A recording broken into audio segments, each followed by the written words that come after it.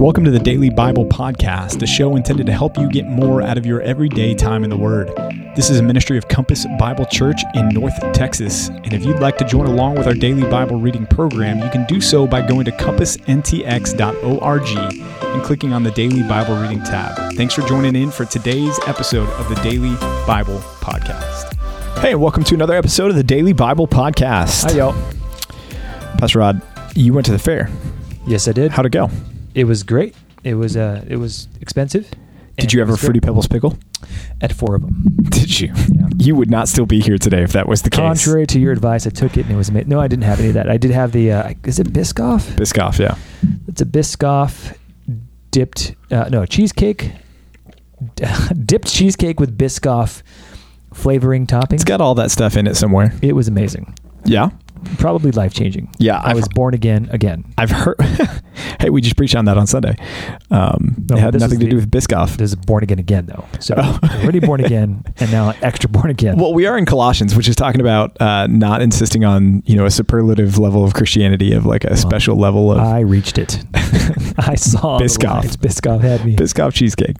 Those Biscoff cookies are good, though. I don't know which airline it is that supplies them when you fly with them, but they're good. Delta? Yeah, Costco would sell like the big box full of them recently.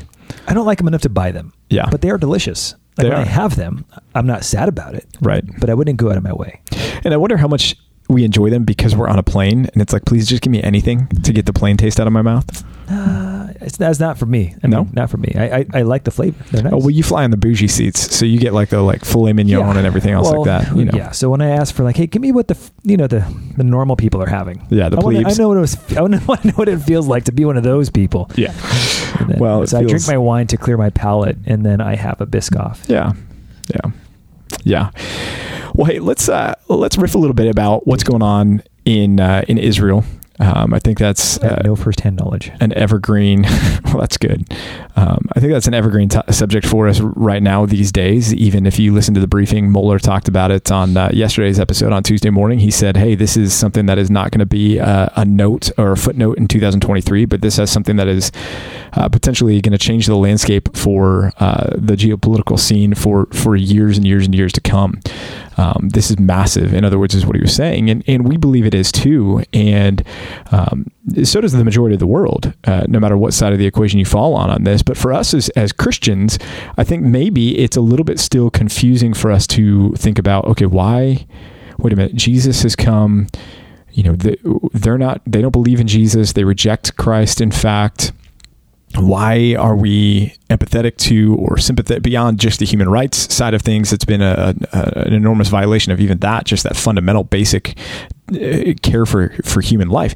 But why should we care so much about what's going on in Israel? And I think we've been dealing with that a lot in Isaiah. I think we're still dealing with that in the sections that we're reading today and moving forward in Isaiah, because Isaiah has so much to talk about the future of Israel. But Pastor Rod, your thoughts just on the church and our care for Israel. We've talked about about it from time to time on this podcast, but let's revisit it just to frame how we should view these events again. So we're dispensationalists, and we've said this once or twice or 17 times before by now. We're not ashamed about that. And so we believe that Israel and God's people, as they have been designed, have a central role in God's end times plans. So we look at the field of eschatology, the study of end times. We see that Israel has promises that God made that are unchangeable. They're promises that he intends to fulfill in a literal way. Israel, as a nation and as a state, plays a central role in that. We expect that God will do things to regather his people. We've even read about some of that here in Isaiah. We'll continue to read something about that. So we think that God has plans that he still needs to finish and enact that involve Israel as a nation and a state. What that looks like when that happens, that's where there's a lot more ambiguity. People thought back in 48, when Israel was made a state again, here it is. We're in the end times. This is it. 2,000 years later, we're on the precipice of God sending Jesus back to retrieve his people. And maybe that's still the case, but we just don't know. We don't know how many times Israel will cease to be a state and be a state again before Jesus does come back. For all we know, this could be another 2,000 years ahead for us. The challenge is that we still care about Israel's well-being because God still cares about that. So when you want to bring it down to its most simplest form, God's not done with them. We care about their well-being because God cares about their well-being. Yeah, that's well put. And even when Israel was not an officially recognized state, as we call them, Israel was not gone. Right? We've been reading about it in Isaiah, this concept of the remnant of God's people, that he is never going to put a full end to the people of Israel. And that's true, as Pastor Roger said, whether or not, Israel was to disappear off the world scene again and come back later, we trust because Scripture seems to make it clear to us that God is not done with his people and that there's a future for them. So even if, Israel was to cease to be a recognized state from the perspective of the world leaders, we know that Israel's not gone, that there's a remnant that God is preserving and still going to bring his purposes to fruition with them. And that is what we've been reading about. That's what we're still reading about. And in fact, if you open up to Isaiah chapter 45 for our Old Testament reading today, we're in chapters 45 through 47, and then in Colossians chapter 3. But we open up with a view of another difficult time in Israel's history, and this is as Isaiah has been looking forward, not in an eager sense, but foretelling what was going to happen with regards to the exile in Babylon. He's now talking about what God is going to do to bring about the deliverance from Babylon, and there's these kind of it's you almost get whiplash with reading these chapters between the 30,000-foot view of eschatological views of what God's going to do in the millennial kingdom and through the Messiah versus the kind of on the ground view for Isaiah and the generations to come shortly after Isaiah with Babylon and Nebuchadnezzar and Cyrus and everything. It seems to kind of pop in and out. You think that's fair as we read these chapters? Yeah, it seems a lot of the prophecies that Isaiah is foretelling are compressed prophecies. It's like looking at a mountain range. I don't know if they taught you this in seminary, Pastor PJ. Looking at a mountain range of prophetic peaks, and from one angle, from the prophet's angle, he sees the peaks of God's prophecies, and they all look pretty close together. But if you were to take just a sideward angle, you'd realize, these things are hundreds, if not thousands of miles apart. And in the case of our readership, we're reading these and we're saying, okay, this still seems like this is here. This clearly is there. So we're looking at God's handiwork from different angles. From Isaiah's vantage point, looks like they could be one on top of the other, but from a slightly different angle, they could be miles apart. Yeah, helpful illustration there for sure. Yeah, and so 45 opens talking about Cyrus. Cyrus would be the Persian king or the Persian ruler that would oversee the deliverance of the people of Israel back to Jerusalem. That under the Medes and the Persians and Ezra and Nehemiah, that time frame, the Jews would be able to return and rebuild not only the wall, but also rebuild the temple. And so God is through Isaiah prophesying about that. Now remember, this is even before, as Isaiah is writing these things or uttering these things, this is before Babylon has come on the scene. Remember, Assyria is still the world power at this point. And so we are jumping over the Babylonian captivity now to Cyrus, as Cyrus is going to be the one through the Medes and the Persians who would conquer Babylon to ordain or orchestrate the return of the Israelites to Jerusalem. And that's what chapter 45 is talking about. Now, there's an interesting interjection here in chapter 45, verse 9, where God says, "Woe to him who strives with him who formed him, a pot among earthen pots. Does the clay say to him who forms it, what are you making? Or your work has no handles?" Missing handles, guy. Yeah, he should have put handles on me. We saw this argument from Paul in Romans. It has a little bit of a different slant here. This seems to be somebody there that Isaiah has in his audience that's protesting the fact that God is not going to use the Messiah or use the Davidic king even to bring about the restoration of his people, but he's going to use somebody like Cyrus, a Gentile king, a pagan king, to bring this about. And this is the person that might be protesting or objecting to God's plans. And the prophet is reminding them, who are you?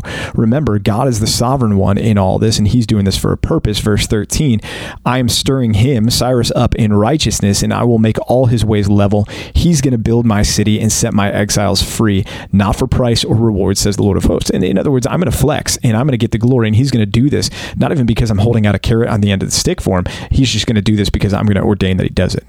Yeah, and I guess in some ways parallel to Paul's argument in Romans 9, look at verse 7 here. God says, "I form light and create darkness. I make well-being and I create calamity. I am the Lord who does all these things." This is God saying, when it all comes down to it, everybody, everything's going to come back down to me. I am the Lord. And it couldn't be otherwise. This is a hard aspect, a hard edge of our theology, because some people have actually translated the word calamity, evil. Evil. And the word underlying that, ra'ah, I believe it is what it is. it has a wide range of meanings, and evil could be one of those applications. Yeah. Essentially, what we're seeing here is Isaiah is bringing everything at the feet of God and saying he is a sovereign one. Who are you to shake your fist against him, as Paul does in Romans 9 through 11, but also to say even to the Old Testament saints, look, he is the Lord. And you want this. You don't want a God who's a namby-pamby, who's just kind of responding to all of the issues in life and saying, oh, I really wanted to help over here. I wanted to go do something over there, but man, the Babylonians caught me off guard. No, God is in control of every single aspect of our lives, and we ought to thank him for that. Yeah, thanks for using namby-pamby, by the way. My pleasure. Honestly, I was thinking the other day, I need to vary my the variety of my vocabulary. Otherwise, it just becomes stale. Yeah. I was listening to Alistair Begg earlier this morning. Did he say namby-pamby? He did. And that's what's so crazy is it distinctly stood out to me, and I was like, God wants you to realize something. Well, my thought, honestly, in that moment was, I don't think I could ever get away with saying namby-pamby in a sermon. Yes, you could. Like, I don't think, and now you've proven me wrong, because you just said it as though it was just like, yeah, of course, namby-pamby. Yeah. Well, but Alistair said it with his accent. Oh, I don't have an accent. Yeah, I don't either. I'm not even going to try to. Yeah. Yeah. The rest of chapter 45, then, the attention is turned to the future. Again, this whiplash, from mountain peak to mountain peak, and there's a lot that happens in between. But the future is this is going to be the Davidic king. This is going to be the Messiah, and the Messiah is going to be the one that is going to be the one to cause all of these nations, the whether it's the Chaldeans or the Egyptians or the Persians, they're all going to submit to him. He's going to be the ultimate ruler. But not only that, there's going to be an invitation to these nations. If you look at verse 20, assemble yourselves and come draw near together, you survivors of the nations. There's an invitation to the nations there to come to Yahweh, to come to the God of Israel, the God of Judah, and to even come and experience salvation in him. And so there's a picture there of the eschatological scene that we're going to get someday that Revelation describes as people from every tribe, tongue, and nation worshiping God. And so even as there's the submission element at the beginning there's also the element of the invitation to them to come. Verse 22, turn to me and be saved, all the ends of the earth, for I am God. Amazing. Yeah, and there is no other. And that's why we are, in this current dispensation of the church age, still about reaching people with the gospel. That's right. Well, chapter 46, the idols of Babylon and the one true God. Such interesting images here. One thing to note in verse 3 and 4, he's speaking of the house of Israel, and he says, you've been carried by me from before your birth, carried from the womb, even to your old age, to the gray hairs I will carry you. Remember, chapter 40 began with that statement, comfort, comfort my people. Here's another glimpse of where this is comforting as Isaiah is writing these prophecies. But notice that God is carrying his people here. Now, if you go across and you look at the description of the idols, look at verse 7. They lift their idol to their shoulders and they carry the idol. And so God is contrasting in a very clear way there. He's saying, look, Israel, I've carried you. Why would you go to serve false gods who you have to lift up and carry on your shoulders? And so there's that comforting idea. Turn to him, turn to the Lord, trust in him. In fact, he even calls them to this in verses 8 and 9. Remember, recall, remember these things. Don't forget who I am. What a cool idea here. What a cool image of, we see this even today with our present day idols. They look different, but our idols burden us. We carry the burdens of the idols, where the real God, the God who created heaven and earth, carries our burdens by saying, even cast your cares upon him because he cares for you. Yeah. Put your burdens on his shoulders. Yeah.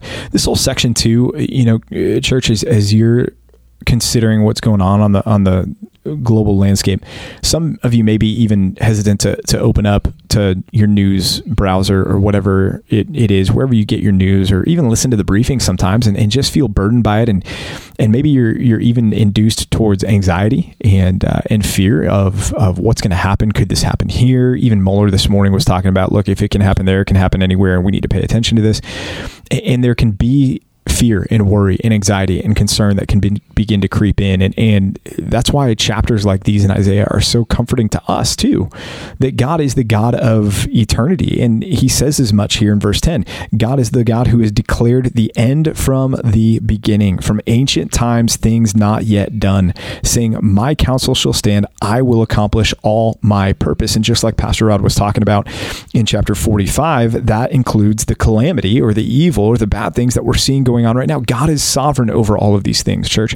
So we can open up and look at the headlines and read the headlines. In every single headline, we have to read and understand God is sovereign over that headline. God is sovereign over what's actually going on in this situation. And so we need not fear in the way that those that don't know God fear. In fact, what a great season for us to be extra ambitious with the gospel. How unstable is almost our economy, inflation, the job market, geopolitical affairs, what's going on in the Middle East, what's going on here and there. Like, it is a terrifying prospect to exist in this world without confidence in a sovereign God. Church, you have, like we talked about on Sunday, the secret to life. You have the secret to life. Part of the secret to life is a confidence in a sovereign God who is ordaining all of these things. And we get to go and be his ambassadors and call people to put their trust and faith in Jesus as their Savior and experience a peace that surpasses understanding because we know the God that's set the end from the beginning. Amen. That sovereignty is something that we revel in, and you should. And this is one of the reasons why we believe in what we do. It's not just because it's theologically prudent, although that it is, but the truthfulness of it is a comfort to our hearts. Yeah. You don't want a God who's hoping things go well, who's crossing his fingers and just, wishing him, praying himself that things go right in the end. Right. God has all things under his power and his authority. Now that presents a problem for us as people who believe in the full, absolute sovereignty of God. It does question, well, if that's the case, then how can God, it seems like, do evil? That's a larger question, and we'll probably dance around that. We've talked about this over the course of Job. We've talked about it through some of the Psalms, which also address some of these issues. But we can't have one without the other. God is sovereign. That means he's behind all things, good and evil, while not being responsible for the evil. That is humanity's and the angelic realm. That's laid at our feet. Nevertheless, God is sovereign. Yes.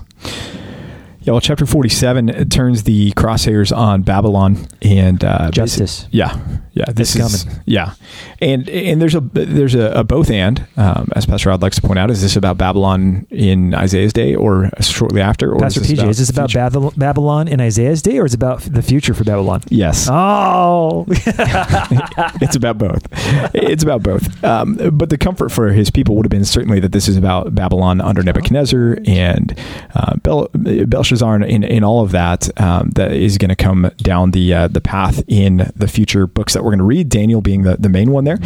But you'll note something that stood out to me is in verse 8, and then it's repeated in verse 10, the end of these verses, I am, says Babylon, and there is no one besides me. Verse 10, I am, and there is no one besides me.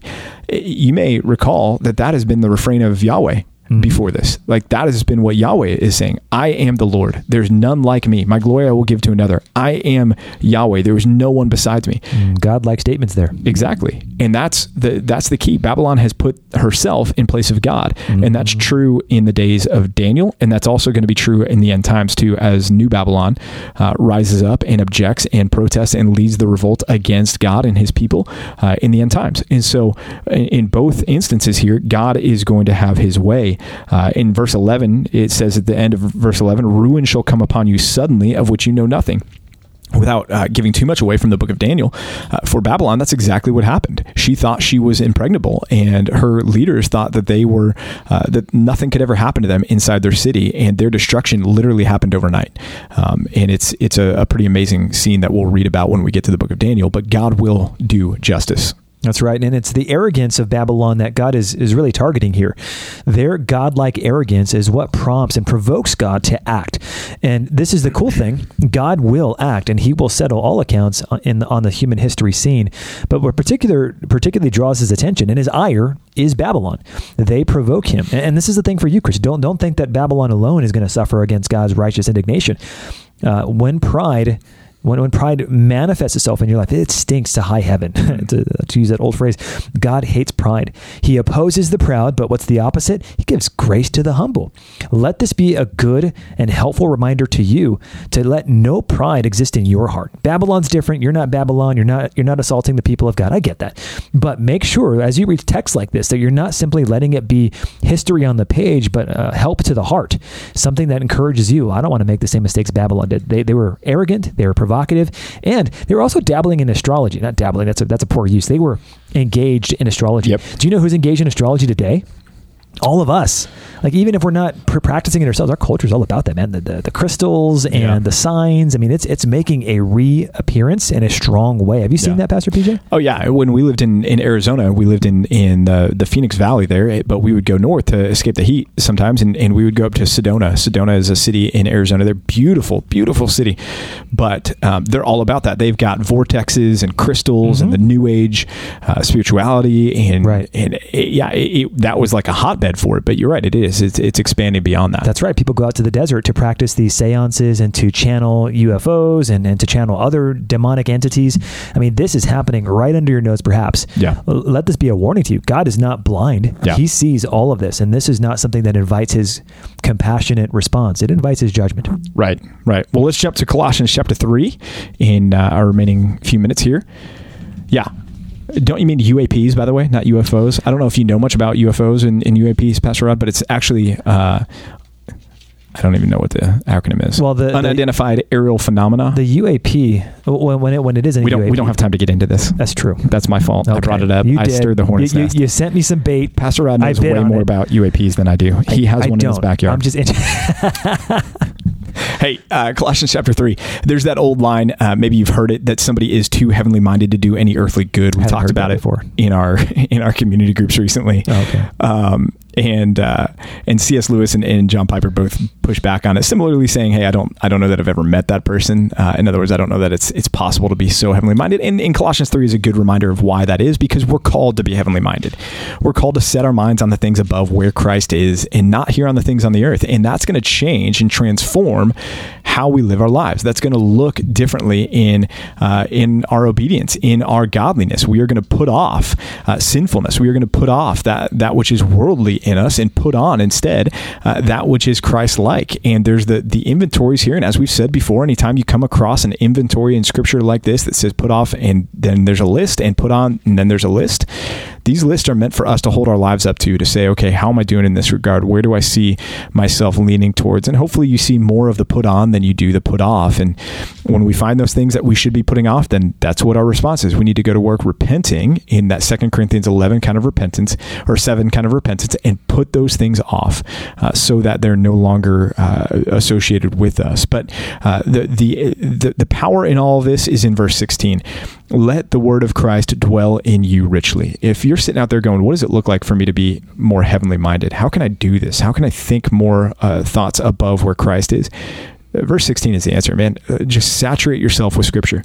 The more Scripture you can get in your heart and your mind, the better off you will be. I was talking to somebody this weekend actually at church about this, and they were lamenting not having more time to spend in the Word or getting involved in a community group. Man, I'm working late hours, and my boss, I have to be there, otherwise I'll lose my job, and I'm just struggling to find time to listen. And so I was talking about our commute and our time getting ready in the morning. We've talked about this before, but we have. Yeah. The more Scripture you can get in, the easier it's going to be for you to live out Colossians 3. That's right. Yeah, I guess love. Okay, verse 14. Above all these things that you're to put on, all the articles of clothing, the article, the one thing that holds all of those things together is love. It's love, and it's love for God and love for your brothers and sisters that will provoke you to say, I need more of His Word in my life. Yeah, I'm thirsty for that. Yeah. One of my favorite times of the day is in the morning. I know some people really struggle to get up, but because I look forward to my Bible study, I really enjoy it. I can't wait to get up, get some caffeine in my system, and open my Bible, because I love exploring the endless riches that are available there. And I don't look at that as being something that I'm proud of necessarily, as though I somehow accomplished that. God has given me a love for His Word, and that love for Him is what provokes the love for His Bible and a love for His people that is a natural outgrowth of that. Man, if you want to get better at this, I agree with you wholeheartedly. Spend more time. Let the Word of Christ dwell in you richly. Get more of it in your system, and the more you learn to love it, the more you'll learn to love God, the more you'll learn to love His people. It just works together. Love binds all of these things together. Yep. And that's why one of the reasons why we do this podcast, to encourage you to spend more time in the Word. Because we love you. Because we love you. That's right. Yep. So, hey, join us again tomorrow for another episode of the Daily Bible Podcast. Be there or else. Hey, thanks for joining us for another episode of the Daily Bible Podcast. We hope and pray this has been a blessing to you and your time in the Word. If it has, if you would subscribe to this podcast, leave a like, leave a comment, and share it with some friends and family, that would be awesome. If you need more information about Compass Bible Church here in North Texas, you can go to compassntx.org. Again, that's compassntx.org, and we'll be back with you tomorrow for another episode of the Daily Bible Podcast.